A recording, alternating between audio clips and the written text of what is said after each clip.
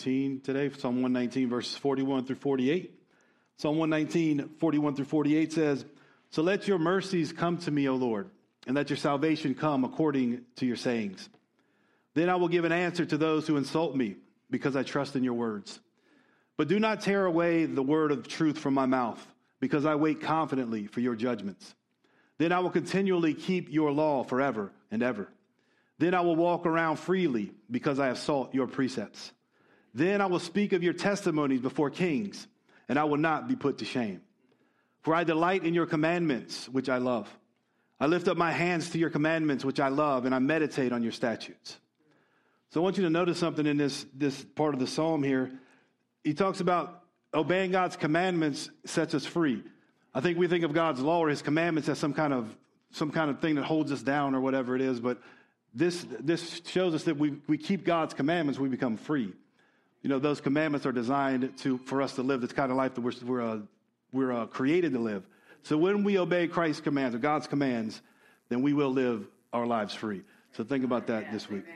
So we're going to pray the Lord's Prayer together. Our Father, who art in heaven, hallowed be thy name. Thy kingdom come, thy will be done, on earth as it is in heaven. Give us this day our daily bread, and forgive us our trespasses as we forgive those who trespass against us. And lead us not into temptation, but deliver us from evil. For thine is the kingdom and the power and the glory forever and ever. Amen. Let's worship the Lord together.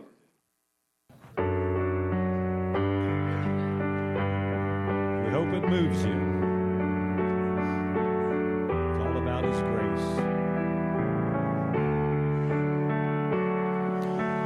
Amazing grace, how sweet the sound that saved a wretch like me. I once was lost, but now I'm found. Was blind, but now I see. 'Twas grace that taught my heart to fear, and grace my fears relieved. How precious did that grace appear the hour I first believed. My chains are gone, I've been set free. My God, my Savior, has ransomed me. And like a flood, his mercy reigns. Unending love, amazing grace. The Lord has promised good to me. His word my hope secures. He will my shield and portion be, as long as life endures. My chains are gone, I've been set free. My God, my Savior, has ransomed me. And like a flood, his mercy reigns. Unending love, amazing grace. The earth shall soon dissolve like snow. The sun forbear to shine. But God, who called me here below, will be forever mine. Will be forever mine. You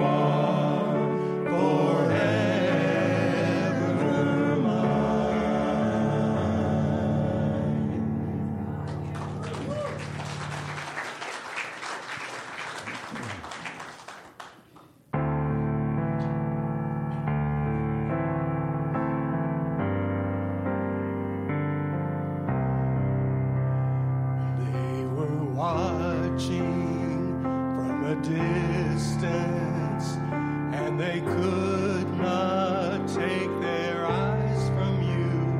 You were bleeding, they were weeping. Faithful sisters, they had followed you. They did not understand, they could not see. They were mourning their loss as the sky turned black and the earth turned red at the foot of the cross.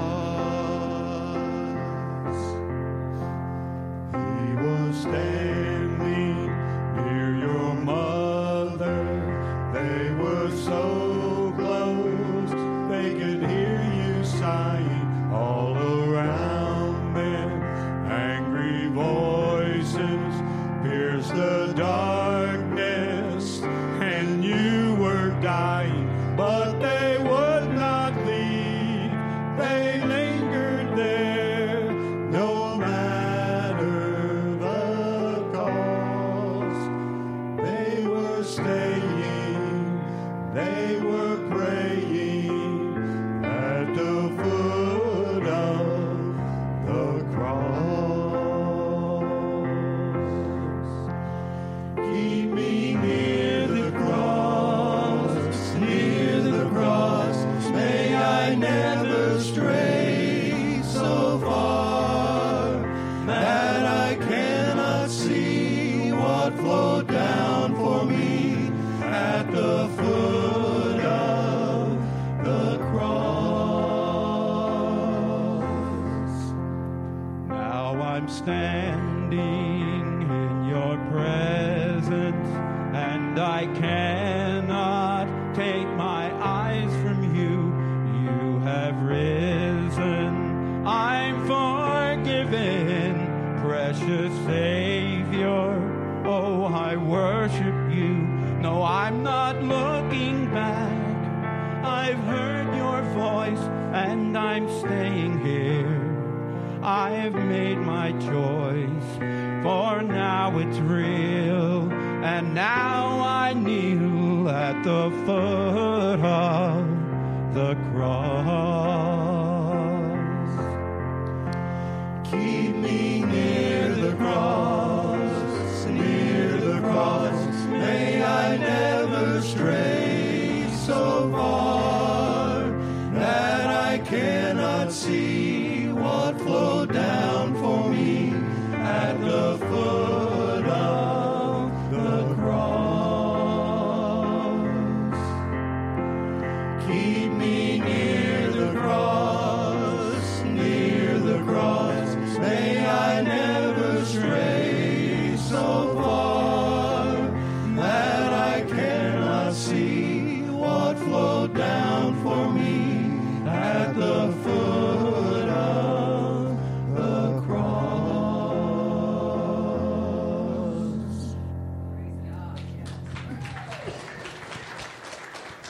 You can all be seated.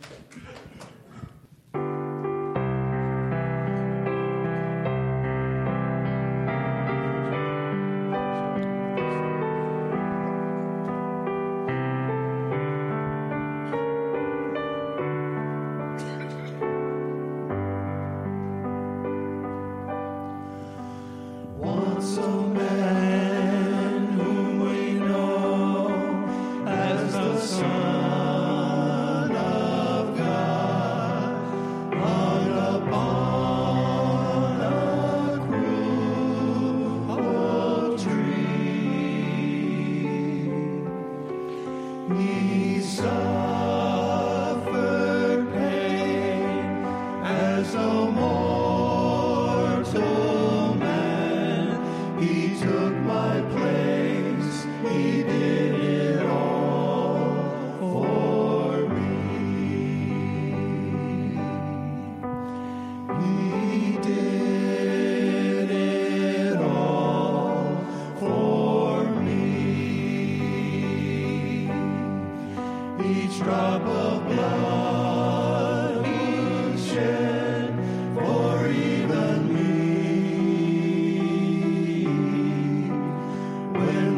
Savior cried, bowed his head and died. Oh, praise the Lord, he did it all for me. When I step just inside those gates of pearl, and the Master's face I see, I'll gladly kneel at his nail-scarred feet. Oh, praise the Lord, he did it all for me. What most thought was to be a triumphant entry into Jerusalem to celebrate Passover, God, on the other hand, was initiating his plan to provide for our salvation. A betrayal, a mock trial, beatings, and a crucifixion would pave the way for Christ to die for our sins. On the night he was betrayed, Christ instituted the Lord's Supper so that we might, through the emblems, remember his sacrifice until he returns. Praise God, he did it all for you and for me.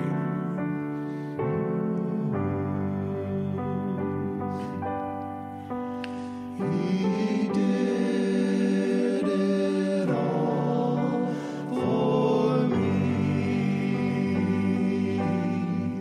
Each drop of blood was shed for even me. When the Savior cried, bowed his head and died. Oh, praise the Lord, he did it all for me. When the Savior cried, bowed his head and died.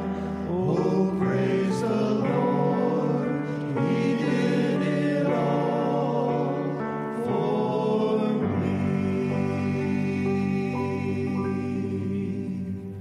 Most gracious Father in heaven, we thank you so much for this opportunity to praise you and worship you. We thank you for the sacrifice made on the cross. We pray now that you would bless this cup and this bread that represents the torn flesh and the blood shed on the cross to cleanse us. In Jesus' name.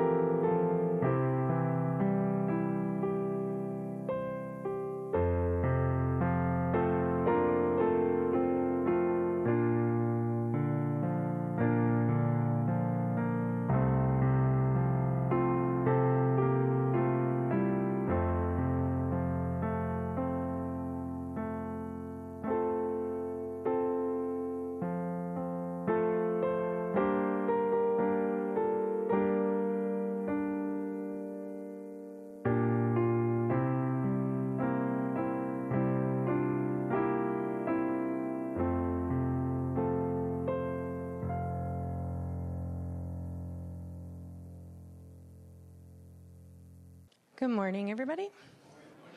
Now is the time in the service for announcements. Out in the foyer, we have a plastic container where we're always collecting empty pill bottles for Matthew 25. We are also collecting used ink cartridges to help reduce the costs of office supplies here at the church. Every Thursday from 5 to 7, we have a food pantry and clothes closet.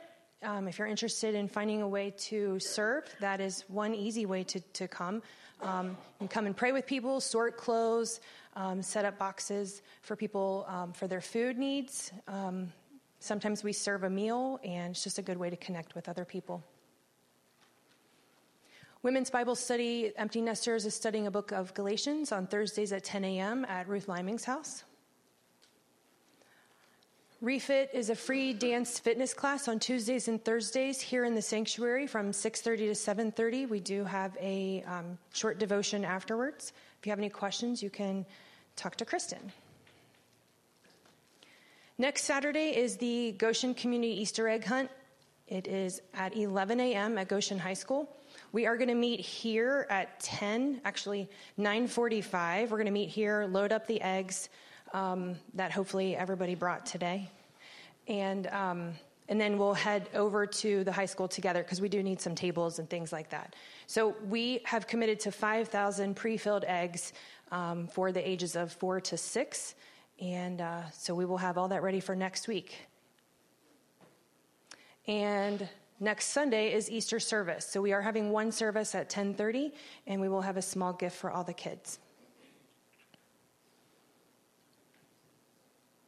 Tithes and offerings can be placed in the offering box in the back of the sanctuary, just back there underneath the TV and the clock. Yesterday, we had our First Ladies brunch. We were going to it was called Cinnamon Roll and Stroll. We did eat cinnamon rolls. We did not go for the hike or the walk that we planned, but we did learn a lot about what the word stroll means when it talks about taking a stroll with the Lord. So we didn't physically walk, but we have a long walk that we are going to take with the Lord together. So that was a great time, and we hope to have more. So we will be letting you know when the next one is. One thing that came out of that is just making sure that we're praying daily, first thing in the morning.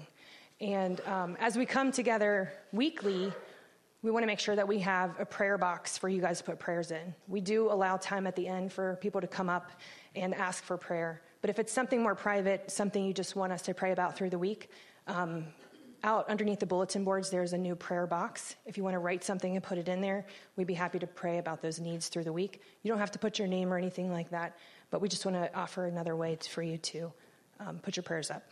Thank you. All right. Well, these Masters men really pack them in, don't they? We're going to have them sing again next week, too, so you can come on back. All right, so today we're going to be in Matthew's Gospel. So if you got your Bible with you, we're going to be in Matthew 21, and we're going to read verses 1 through 11. Matthew 21, verses 1 through 11. And when you get there, please stand for the reading of God's Word. And the title of today's teaching is From Hosanna to Crucify. In Matthew 21, 1 through 11, the scriptures say, As they approached Jerusalem and came Bethphage on the Mount of Olives, Jesus sent 2 disciples, telling them, Go to the village ahead of you. Immediately you will find a donkey tied there along with her colt. Untie them and bring them to me. If anyone says anything to you, you are to say, The Lord needs them, and he will send them at once. This took place to fulfill what was spoken through the prophet. Tell the daughter of Zion, Look, your king comes to you, humble and riding on a donkey, on a colt, the foal of a donkey. The disciples went and did just as Jesus commanded them. They brought the donkey and the colt, laid their outer clothing on them, and he sat on it. A very large crowd spread their outer clothing on the road. Others were cutting branches from the trees and spreading them out on the road. The crowds who went in front of him and those who followed kept shouting, Hosanna to the Son of David. Blessed is he who comes in the name of the Lord. Hosanna in the highest. When he entered Jerusalem, the whole city was stirred up, asking, Who is this? And the crowds were saying, This is Jesus, the prophet from Nazareth in Galilee. You may be seated. But today is the beginning of what most Christians call Holy Week. Now, during this week, we're encouraged to remember the last days of our Lord Jesus' life on earth. Among other things, we remember the Lord's Last Supper with his disciples, his washing his disciples' feet. We remember the Lord's 3 hours of intense prayer in the Garden of Gethsemane, his betrayal by one of his disciples, and his being deserted by all of his disciples. We remember the Lord's arrest and trial, the brutal beatings and mockery he endured, the crown of thorns he wore, the cross he carried, and the 6 agonizing hours he spent suspended between heaven and earth as the sinless Son of God poured out his blood as the Lamb of God to take away the sin of the world. We remember his death and his burial, and all of that led up to the glorious day when he conquered the grave. But you have to come back next week to hear about that when we celebrate the resurrection. Today we're going to talk about what happened between the Sunday before the resurrection and the Friday when Jesus was crucified. As we consider this question, how is it that the people who praise Jesus as King on Sunday were calling for him to be crucified on Friday? How did we get from Hosanna to crucified?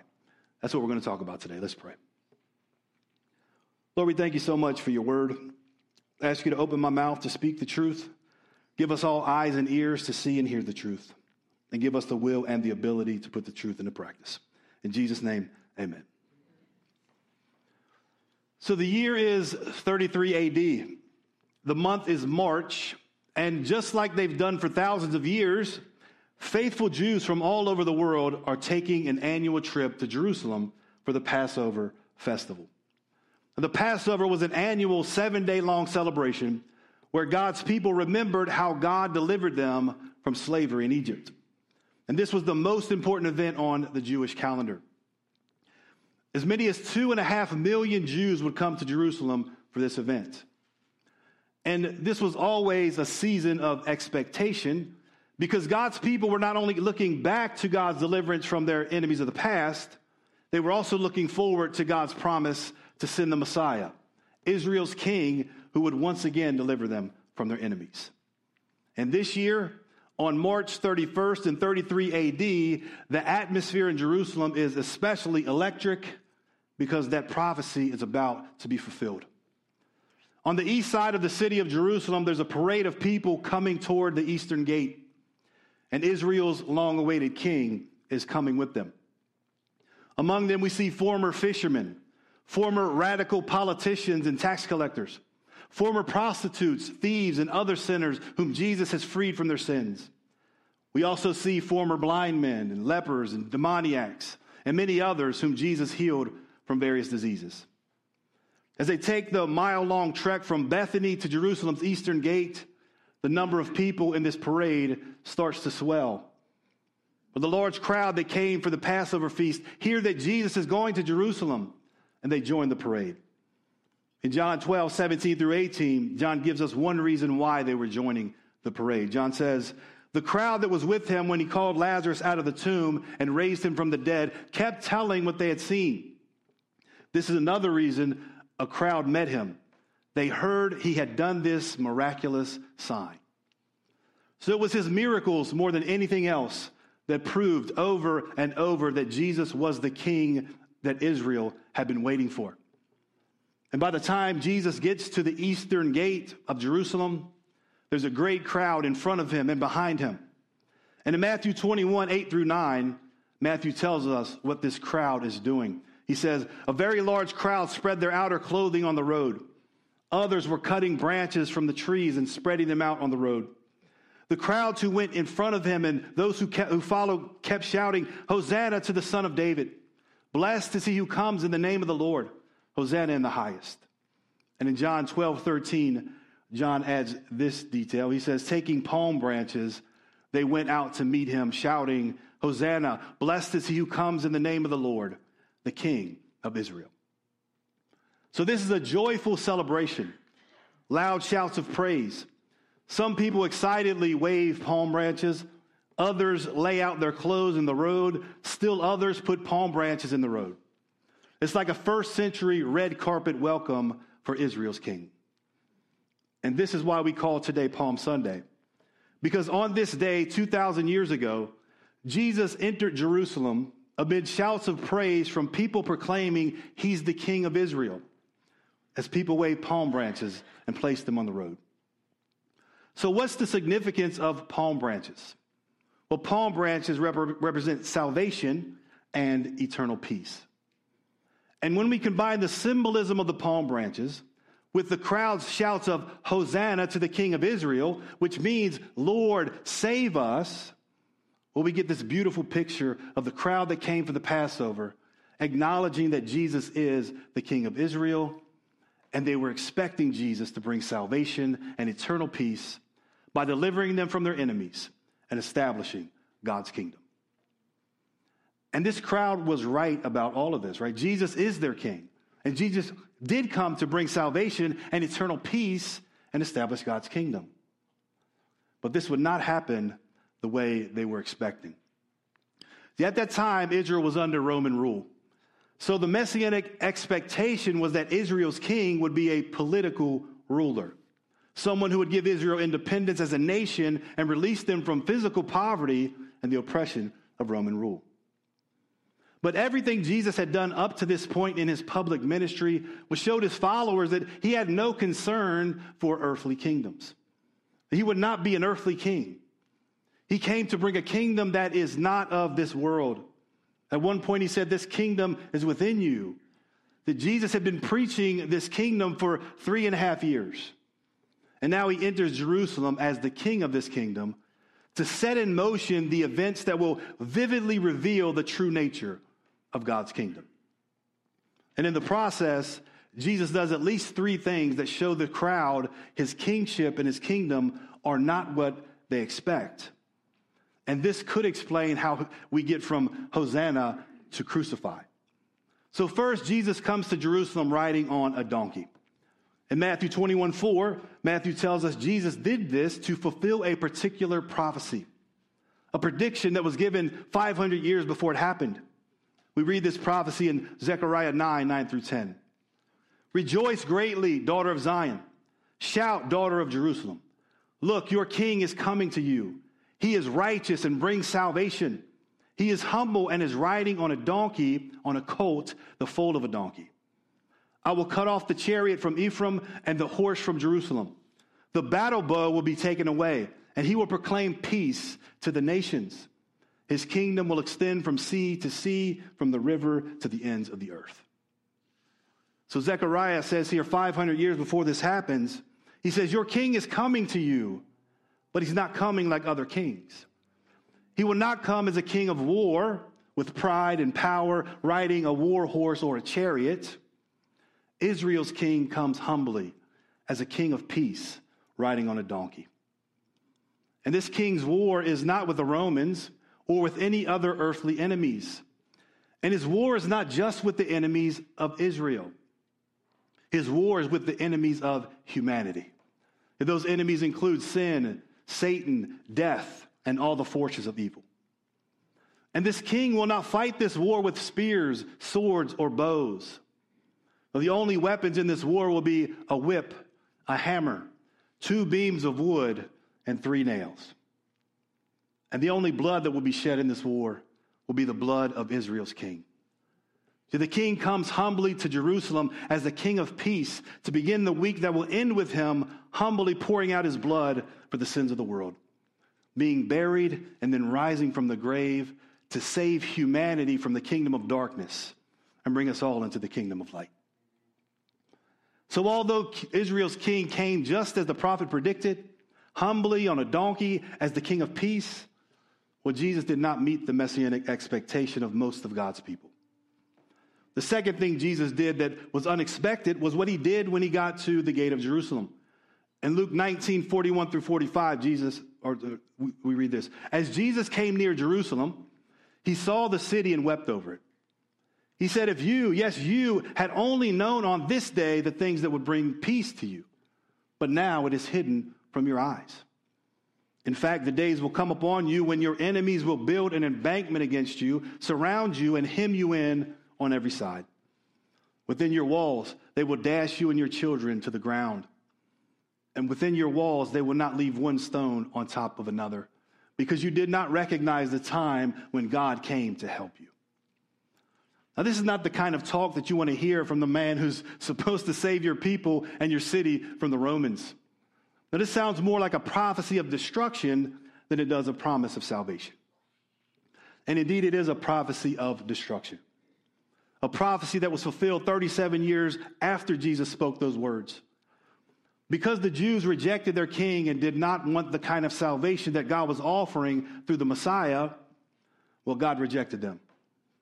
To make a long story short, in 66 AD, the Jews in Judea rebelled against their Roman oppressors. The results of this rebellion are described in detail by the Jewish historian Josephus. And it happened just as Jesus predicted. The Romans built an embankment against Jerusalem, surrounded it, and hemmed the people in on every side. In 68 AD, under the leadership of Titus, they broke through the walls of Jerusalem and then spent 2 years dashing the people and their children to the ground and systematically destroying the city. In 70 AD, the temple was burned and torn apart. So for Israel's king who was coming to bring salvation and eternal peace to prophesy such destruction, that was certainly unexpected. And the third thing Jesus did that was unexpected is, instead of coming into Jerusalem and rallying the troops for an uprising against Rome, well, Matthew 21:12-13, Matthew says Jesus did this. Jesus entered the temple courts and drove out all those who were selling and buying in the temple. He overturned the tables of the money changers and the seats of those who were selling doves. He said to them, "It is written, my house will be called a house of prayer, but you are making it a den of robbers."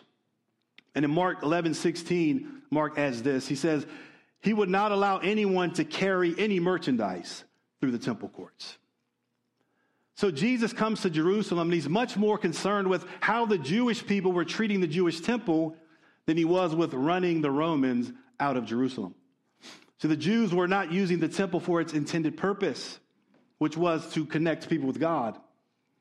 Instead, crooked leaders had allowed worship to be turned into a business. And Jesus was tired of seeing these robbers ruin his Father's house. So Jesus shut the whole thing down. He's flipping tables, tossing chairs, running people off, telling others, "Boy, you better not bring that stuff up in here anymore. I'm tired of this." That's the Derek Trent version. But by cleansing the temple, Jesus showed people in Jerusalem that their problem was not the Romans. Their problem was their view of God and the way they handled the things of God. And maybe Jesus doing all these things, these unexpected things and other unexpected things, could explain how the crowds went from Hosanna to crucify. But in Mark's account of Jesus cleansing the temple, Mark gives us some details that show us what I believe is the main reason the crowd that praised Jesus on Sunday were calling for him to be crucified on Friday. In Mark 11:18, Mark says this, "The chief priest and the expert in the law heard this," and this is where Jesus had told him the things about, take these things out of my Father's house and all this stuff. When they heard this, let me go back to this. The chief priests and the experts in the law heard this and were looking for a way to kill him. Indeed, they were afraid of him because the whole crowd was amazed at his teaching. And notice what Mark says. He says the whole crowd was amazed at Jesus' teaching. Even after Jesus rode in on the donkey, predicted Jerusalem's destruction, and cleansed the temple, well, the crowd was still hanging on Jesus' words. It was the religious rulers that did not like what Jesus was saying. It was the religious rulers who wanted to kill Jesus because they were afraid of Jesus. And what were they afraid of? Well, we get the answer out of their own mouths when we read John 11:48. Here's what they say. "If we let him go on like this, everyone will believe in him. Then the Romans will come and take away both our place and our nation." See, the religious rulers were afraid that if everyone believed Jesus is the Messiah, well, then the religious rulers would lose the lavish lifestyle that they built for themselves on the backs of God's people. And this included the money that they got from that side hustle that was going on there in the temple where they're selling things and all this. So the majority of God's people were oppressed and poor under the Romans, but not the religious leaders. The religious leaders were living the dream. So without the influence of those religious leaders, God's people may not have rejected Jesus as their king. But when we read the rest of the Gospels, especially Matthew, Mark, and Luke, we see these religious rulers slithering around, starting fights with Jesus, stirring up the Jewish people and the Romans to turn against Jesus. So the Jewish leaders were the main factor in getting the people from Hosanna to crucify. They wanted Jesus dead because he was a threat to their lavish lifestyle. And when we fast forward 5 days after Palm Sunday, after Jesus has been betrayed by Judas, falsely accused by the religious rulers, unlawfully tried and convicted by the religious rulers, and brought before the Roman governor by the religious rulers, well, we see these rotten religious rulers at work, convincing the people to help them carry out their plan to kill Jesus by choosing a ruthless rebel over their rightful king. In Mark 15:6-15, Mark writes this: "At each Passover festival, Pilate used to release to the people one prisoner whom they requested. There was one named Barabbas who was imprisoned with the rebels and had committed murder in the rebellion. The crowd came up and began to ask Pilate to do for them what he usually did." Who do you think the crowd wanted them to let go? It wasn't Barabbas. And here's why I say that. Pilate said, "Do you want me to release the king of the Jews to you?" In fact, he knew that it was because of envy that the chief priest had handed him over. Listen to this. "But the chief priest stirred up the crowd to have him release Barabbas to them instead." The crowd didn't want Barabbas until the chief priest convinced them that they wanted Barabbas. And then it goes on. Again, Pilate replied to them, "Then what do you want me to do with the man you call the King of the Jews?" "Crucify him," they shouted back. But Pilate said to them, "Why? What has he done wrong?" But they shouted even louder, "Crucify him." Well, since he wanted to satisfy the crowd, Pilate released Barabbas to them. After he had Jesus flogged, he handed him over to be crucified. See, Pilate wanted to let Jesus go. Pilate knew that Jesus was innocent, and he knew that Jesus had done nothing deserving death, and he knew the religious rulers were behind this entire thing. But the religious rulers convinced the crowd to ask for Barabbas to be released instead of Jesus. See, the cross Jesus was hanging on, that was Barabbas' cross. So 5 days after the glorious celebration on Palm Sunday, most of those who shouted Hosanna to the King, "Lord, please save us," had been so influenced by the religious rulers that they were shouting, "Crucify him." They were convinced to trade their true king for a murderous man who would rebel against Rome. The religious rulers rejected Jesus as the Messiah, and they convinced the crowd to do likewise. But what nobody knew at the time is that all of this was a part of God's plan. The Jewish leaders in the crowd did not know it yet, but what they were asking for with shouts of "Hosanna, Lord, please save us," well, that would be accomplished through their cry to crucify him. In their rejection of the Messiah and their giving Jesus over to be crucified, God was using everyone involved to fulfill Jesus' mission as the Messiah, to bring salvation and eternal peace to the world. As Peter says in Acts 2:23-24, "This man who was handed over by God's set plan and foreknowledge, you killed by having lawless men nail him to a cross. He is the one God raised up by freeing him from the agony of death, because death was not able to hold him in its grip." And as Paul says in Acts 13:27-33, "The people of Jerusalem and their rulers did not recognize him, and by condemning him, they fulfilled the statements of the prophets that are read every Sabbath. Though they found no grounds for a death sentence, they asked Pilate to have him executed. When they carried out everything that was written about him, they took him down from the cross and laid him in a tomb. But God raised him from the dead. And for many days he was seen by those who had come up with him from Galilee to Jerusalem."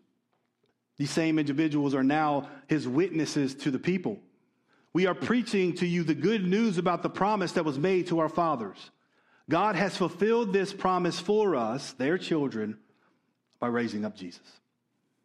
See, this was the mission of the King of Israel.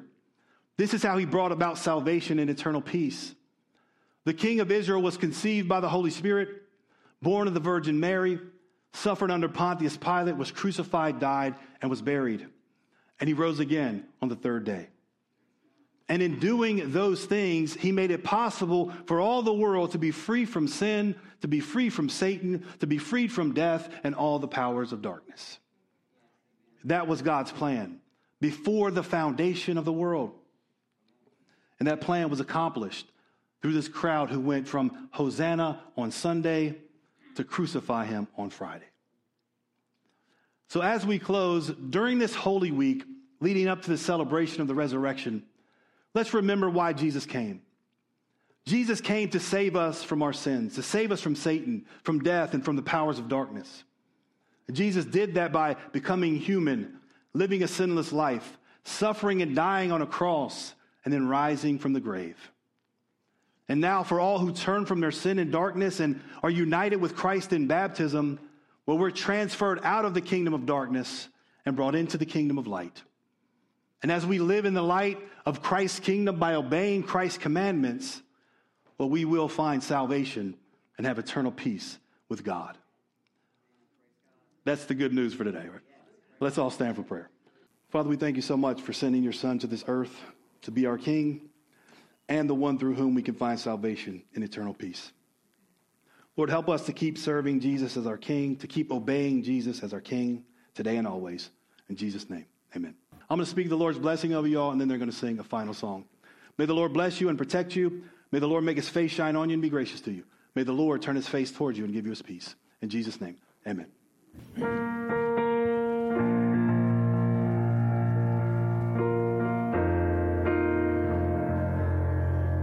There's a line that's been drawn through the ages. On that line stands the old rugged cross.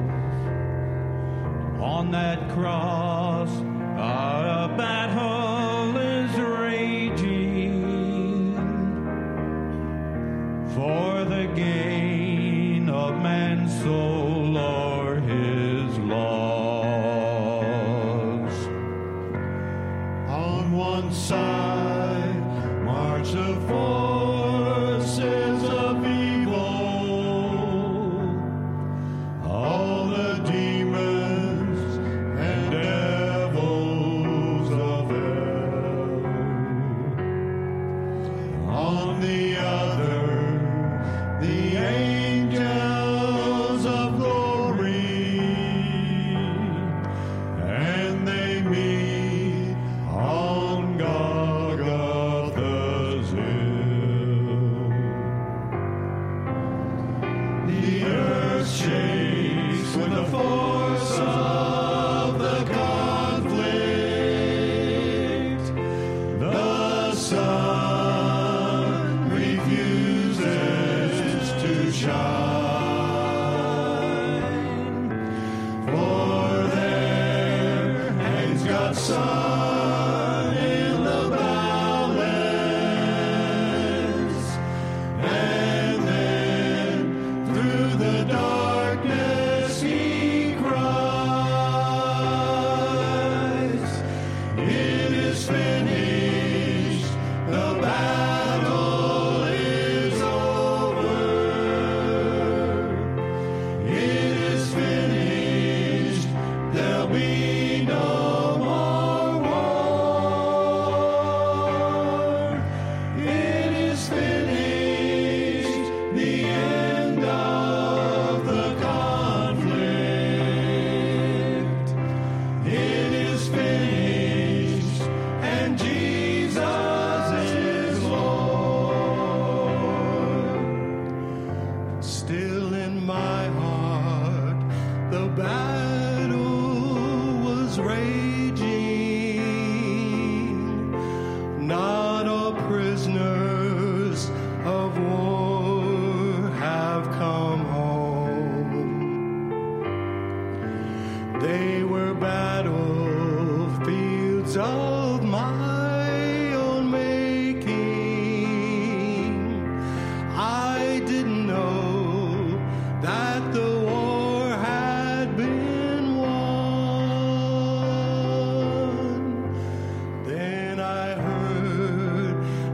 the King of the ages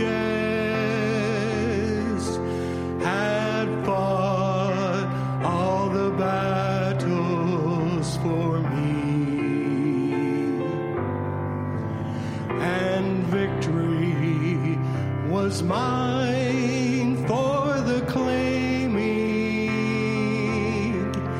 and now praise his name, I am free. It is finished, the battle is over. It is finished, there'll be no more war.